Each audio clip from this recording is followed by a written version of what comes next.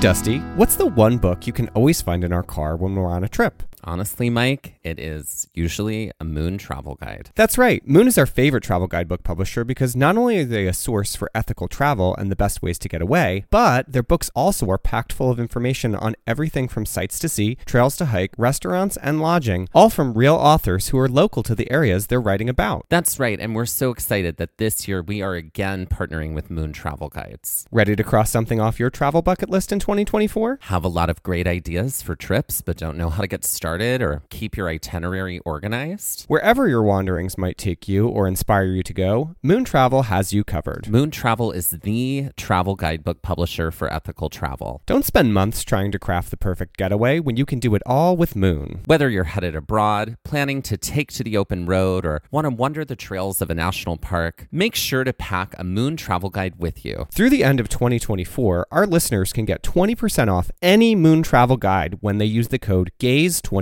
at checkout. That's amazing. And that is code GAZE24, GAZE24 for 20% off any Moon travel guide in Moon's entire library. And that is just for our listeners, and you cannot find that anywhere else. Be sure to visit moon.com. Head to our show notes and check it out and see Moon's entire collection of travel guidebooks. Hello and welcome to Trail Mix by Gaze at the National Parks, the podcast. I'm Dusty. And I'm Mike. In our latest full-length episodes, we have been spending our time in both Kings Canyon and Sequoia National Park, which are in the central California Valley area. Also right near those parks is Yosemite National Park. One of the special things about Sequoia and Kings Canyon, though, is the inclusion of the sequoia tree, which is why one of the parks is named Sequoia. These trees are incredible in size, very difficult to comprehend if you have not seen them in person as far as their size goes, and are really fascinating as far as their history and their biology. There's a lot to take away and learn about the species. So today's Trail Mix is all about the sequoia tree, its life, its biology, its discovery, and how it is not the redwood tree.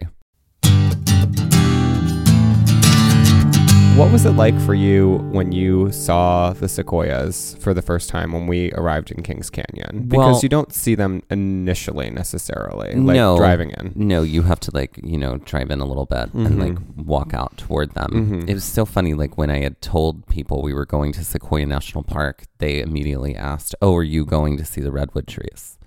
And I was like, I don't think so, because I think the redwood trees are in Redwood National Park. Right.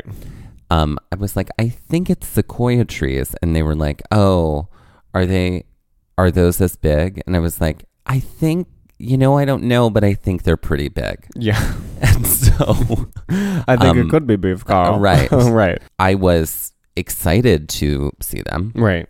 I did not have any clue as to the actual size that they would be. Right. I just remember seeing all of these old posters and I remember on cartoons of people being able to drive through a tree that had a tunnel bored through the bottom of it. That was where I was coming at from fantasy lands. This is going to be entering into the land of the lost. And it kind of was. I feel like it definitely was a different sort of feel from any park we had been to by any means. But I think focusing specifically on those trees, because obviously in Kings Canyon or Sequoia, you're not just seeing sequoia trees. You are seeing all different sorts of trees. The sequoia trees themselves typically are in smaller groves where they outnumber the other trees in that area. So I think walking up the first time when we were in Kings Canyon, when we first saw the sequoias to the Grant Grove area, that was impressive, because crossing the parking lot and looking at this gigantic tree that is just like a skyscraper, essentially. Something we found in our research about sequoia trees is just how people just fail with words to describe how large they are. Right. And we will do the same. Yes. As we're doing right now. Right. Spectacularly. Right. The giant sequoia tree and the redwood tree are a part of the same genus of trees. Yeah. Genus, phylum, class, order. No. Kingdom, phylum, class, order, family, genus, family, genus, species. species. Species. I know, ladies that and could be gentlemen, welcome to genus, the species. stage. Genus species. Genus species. Genus That's species. good. She's That one's real Yeah, good. she's good. So they are a part of the same genus. Yeah. And they're both obviously huge trees. Yeah. They only grow in the northern hemisphere for the most part. Yeah. And they grow in elevation between 4,000 and 8,000 feet. Yeah, it's a very specific zone, which is kind of like incredible that they're there to begin with, because it seems like they are very like finicky trees. Oh, they're really finicky. Yeah. I am fascinated by like how like a sequoia tree actually grows. Yeah. Because, or like begins to grow. Yeah. Because like apparently they like shed all of these seeds all the time. Cones. Yeah. But all of the things that have to line up for it to even sprout it's out like of the stars ground. aligning. And like most of the time, like in order for the cones to even open to release the seeds, because the cone itself isn't the seed, there has to be fire. Like it's usually a heat that opens those cones up that then releases that seed into the soil, which starts its maybe journey towards life. Here's the other thing, okay, that I found really fascinating about sequoia trees was their relationship to fire. Yes. Right? In Sequoia National Park, we found out that fires are good and a natural part of a ecosystem's life cycle. Yep. Literally today on Instagram, Everglades National Park put up something about how a bunch of folks from Smoky Mountain National Park came down to help them like do burn controlled certain burns. do controlled burns to restore marshland. Yeah, I mean, it is important. With sequoia trees, though, the interesting thing is they're pretty much impenetrable. Like, there's really not much that will take a sequoia tree down. No, like they can stand inside of like a burning fire for months nothing affects them. Not be affected. Their bark is sort of like, they said, it's like asbestos. I think there's a lot of tannins in the bark, which are like things that we find in wine and tea as well, and that helps with the natural preservation, because the other thing is that they're really impermeable to insects too. There's not like rot or anything like that really happens to a sequoia tree. Most of the time, if a sequoia tree is going to die, sometimes fire can do it. It just depends. Sometimes. But a lot of the times it's more if they're undermined by water. Yes, like we saw with the Michigan tree.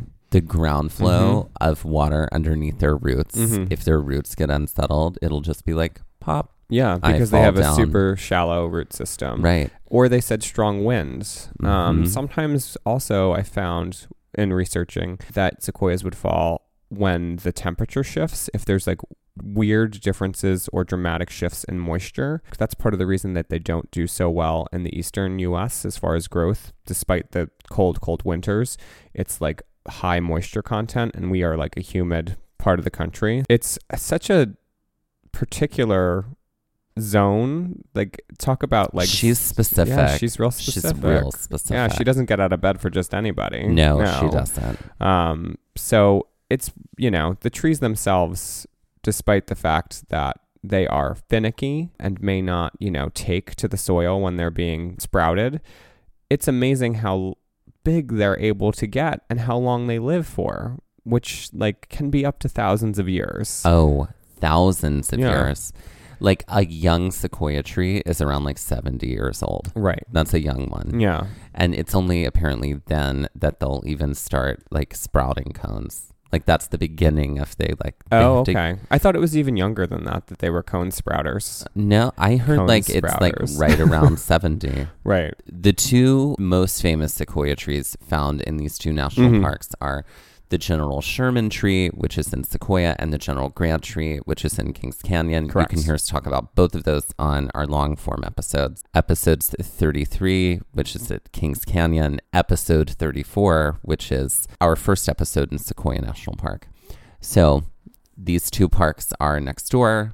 You can see both of them in the same day if you wanted to. The General Sherman tree is 272.4 feet tall. The perimeter of the base is 101.6 feet around. And then the volume, not including limbs and also not including loss by burns, is 49,600 cubic feet. And then in the General Grant tree, it is 267.4 feet tall. It's 107.6 feet around at the base, and then 43,000 38 cubic feet in volume. Right. So when we say that the General Sherman is the largest tree in the world, we mean that by volume. We don't mean it by height, because that's where our friends the redwoods come in. Because redwoods are much taller, although they are narrower. But by volume, sequoias tend to, hold the lead there. Redwoods are the basketball players and sequoias are the football players. Sure, we'll go with that. Yeah. Right. The linebackers of our tree world. Of our tree world. Mm-hmm. They've been known by other names in their existence and their discovery. They were called just big tree. They've also been called sequoias, Sierra redwoods, and then finally giant sequoias. So that is the official name that the federal government uses now to describe them, which is giant sequoia trees. Talk about specificity, federal government. Yes, exactly. Right. Big sequoia. They've been around for a long time, over thousands of years. So native peoples had many interactions with these trees. As we learned when we were at the Fallen Monarch, that tree was used for a variety of purposes by native peoples that had discovered the grove of sequoias. So all of the info that we're bringing you today is from nps.gov, one of the greatest. NPS. Thank you, NPS, one of the greatest websites we have. And there is a lot written about the sequoia trees. They have an entire sort of like treatise on the sequoia. On the sequoia trees, where we pulled a lot of this info from. Now, they have a lot of info about like the first white people that saw the sequoia trees and who they were and what they discovered and how they named it. And if you are interested in reading that, you know what? Go for it and find it, because we're not going to talk about that here. Let's talk about sequoias versus redwoods. Great. Because these are the two big friends of the tree world. Right. The one thing I will say, there was a 64-year gap between the discovery of the first redwood to the discovery of the first sequoia. So it was quite a long time before that those discoveries kind of happened apart from one another, or those viewings, I shall say. Sure. Yes. You look at me with disdainful eyes. Discovered. Right. Discovered is entirely relative in that situation. It's true. Discovered because I decided to write it down and publish it. I claim this tree for Spain. No. Yeah. Moving on. Okay, so let's talk about sequoias and redwoods. Okay. Obviously, a lot of people get them confused. Because they're big. Because they're both big trees. But they are different. Their natural habitat is different. Yeah. The natural habitat of the giant sequoia tree is this area of like 250 miles, like right along the western slopes of the Sierra Nevadas in Central California at an elevation between 4,000 and 8,000 feet. But the redwoods grow mostly near the Pacific Ocean along the northern California coast. And they're basically in a continuous belt of about 450 miles long and about 15 miles wide, which is pretty interesting to see them all kind of like that one little sliver. Yeah. They reproduce differently. Both of them reproduce from seeds, but the redwood trees... Yeah, but redwoods can actually develop sprouts from cut stumps, roots, and bulbs. Or burls, sorry. Not bulbs. Burls. My name is Burl. Burl. Yeah. Genus, species. Yeah. And she just says, ooh, Burl. Ooh, Burl. Okay, so the foliage. The foliage for a giant sequoia tree is... scaly. It's scaly, and it looks like junipers, whereas redwood foliage... they're like hemlock tree needles. Yeah. Yeah. They were a little softer looking, I think. Yeah. The shape and size, let's talk about that. As we said, the giant sequoias are the largest tree in the world by volume. It has an immense trunk with a slight taper towards the top. But the redwoods tend to be the taller of the trees, and they are much more slender. They're svelte. They're svelte, yeah. Their wood is a little different. The giant sequoia tree wood is a little rougher than that of its friend, the redwood. To be honest, too, the sequoia trees aren't good for logging. So initially, there was a lot of concern, which is why this national park was designated for the protection of an organism. There was a lot of concern that logging was going to come in and actually decimate these trees. Well, there were some problems there. First of all, there was some logging that did happen. However, the immense size of the trees and the need to get into these mountainous regions and then cart this wood out was very difficult. That's thing number one that saved the sequoias. Thing number two is that their wood is actually not great for it's pretty brittle in the grand scheme of things, and it doesn't really like the grand scheme. It doesn't really make sense to like use it as a material. Part of the way that sequoias dodged the bullet of extinction by logging was these two things, and then very swiftly upon discovery by multiple people and, you know, outcry from conservationists, sequoias were like, the groves were bought up, or the government, like, you know, through eminent domain or whatnot, because that's the thing they like to throw around, secured the land or purchased the land that preserved these groves and these areas of sequoias. And the other main difference is the color of their bark. The giant sequoia tree is a bright reddish brown. Mm-hmm. The redwood tree is like a chocolate brown. Yeah, chocolate. In recent years, they have tried to grow giant sequoia trees in other places. It's not exactly the easiest thing, as we had said, but there are in several places trees that are more than 50 years of age. And showing rapid growth. They're typically found in the warmer parts of the U.S., in many places, and also in many places in southern and central Europe. So it gives researchers and botanists great pause to know that these trees actually are pretty adaptable. They don't, as I said, do too well in very like wet, humid climates, so the east is not a great spot for them. In order for the sequoias to survive, it has to have a moderate winter, low summer humidities. Usually in its normal habitat, it's a minimum of about 10 degrees Fahrenheit in winter and a maximum of about 85 degrees in the summer. There's really not a lot of rain, about 25 to 30 inches, and winter snows that accumulate up to depths of 12 feet. Summer rains are rare. So again, we got things that are very particular to make this tree species grow. But it is a comfort to know that this is a pretty important tree in the grand scheme of the plant kingdom. And it's a beautiful thing that people really should be lining up to see. And it's a comfort to know that there are these efforts to be able to grow them elsewhere so the species can be continued. It's incredible that there's this small sliver in California where these trees grow, and we're so lucky to have that. So Dusty, I'm ready. We're going to play a game about tree idioms. Oh. So I'm going to give you a clue, and you need to give me the idiom. Okay, great. Okay.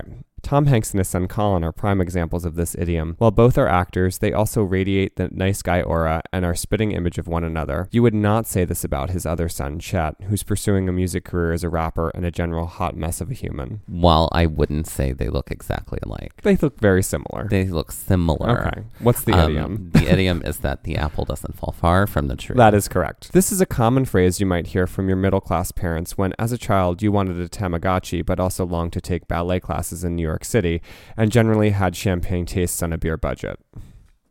What is... money doesn't grow on trees. That's correct. Thank you for doing it in your parents' voice. That was neither of my parents at all. Money doesn't grow on trees, Justin. All right. Cher's pursuing of Christian in the movie Clueless is a prime example of this idiom, for not knowing her love interest is gay, but pursuing him without abandon anyway until realizing that he is in fact a cake eater. Oh, I don't know if I know this one. If you were pursuing someone, but they were gay. Barking up the wrong tree. That's correct. There we go. And lastly, no, if I were pursuing someone and they were gay, that would work out. Sorry, but if they were straight, yes. Yeah, that would work out. That would work out. And they lived happily ever after. Goodbye, everybody. This has been our show. Okay, and lastly, when you are so fixated on the small details of your home, like the paint color of your front door, that you have been to the hardware store 10 times to change colors, that you forget that your home is a total wreck and needs a full-on HGTV renovation. Oh. Oh, this one's tough. Mm-hmm. What is looking at the branch when the whole tree is collapsed? I don't know. You're like kind of in the right neighborhood. It's can't see the forest for the trees. Oh, yeah. I see. Yes. Got it. I got it. And that's our game. Tree idioms. Great.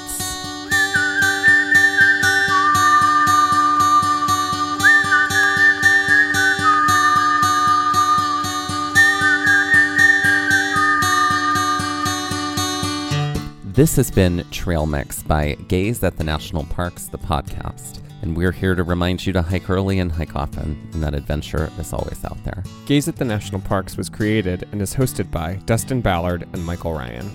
To see images of sequoia trees taken on the trails of Sequoia National Park and Kings Canyon National Park, follow our Instagram at gazeatthenationalparks. To contact us, email us at gazeatthenationalparks@gmail.com. And to find out more about these national parks and other parks mentioned on our show, visit our website, gazeatthenationalparks.com. All original artwork featured on our website and on Instagram is by Michael Ryan. All original music is by Dave Seaman and performed by Dave Seaman, Mariella Klinger, and Sean Sklios. Our music producer is Skylar Fortgang. This episode was edited by Dustin Ballard.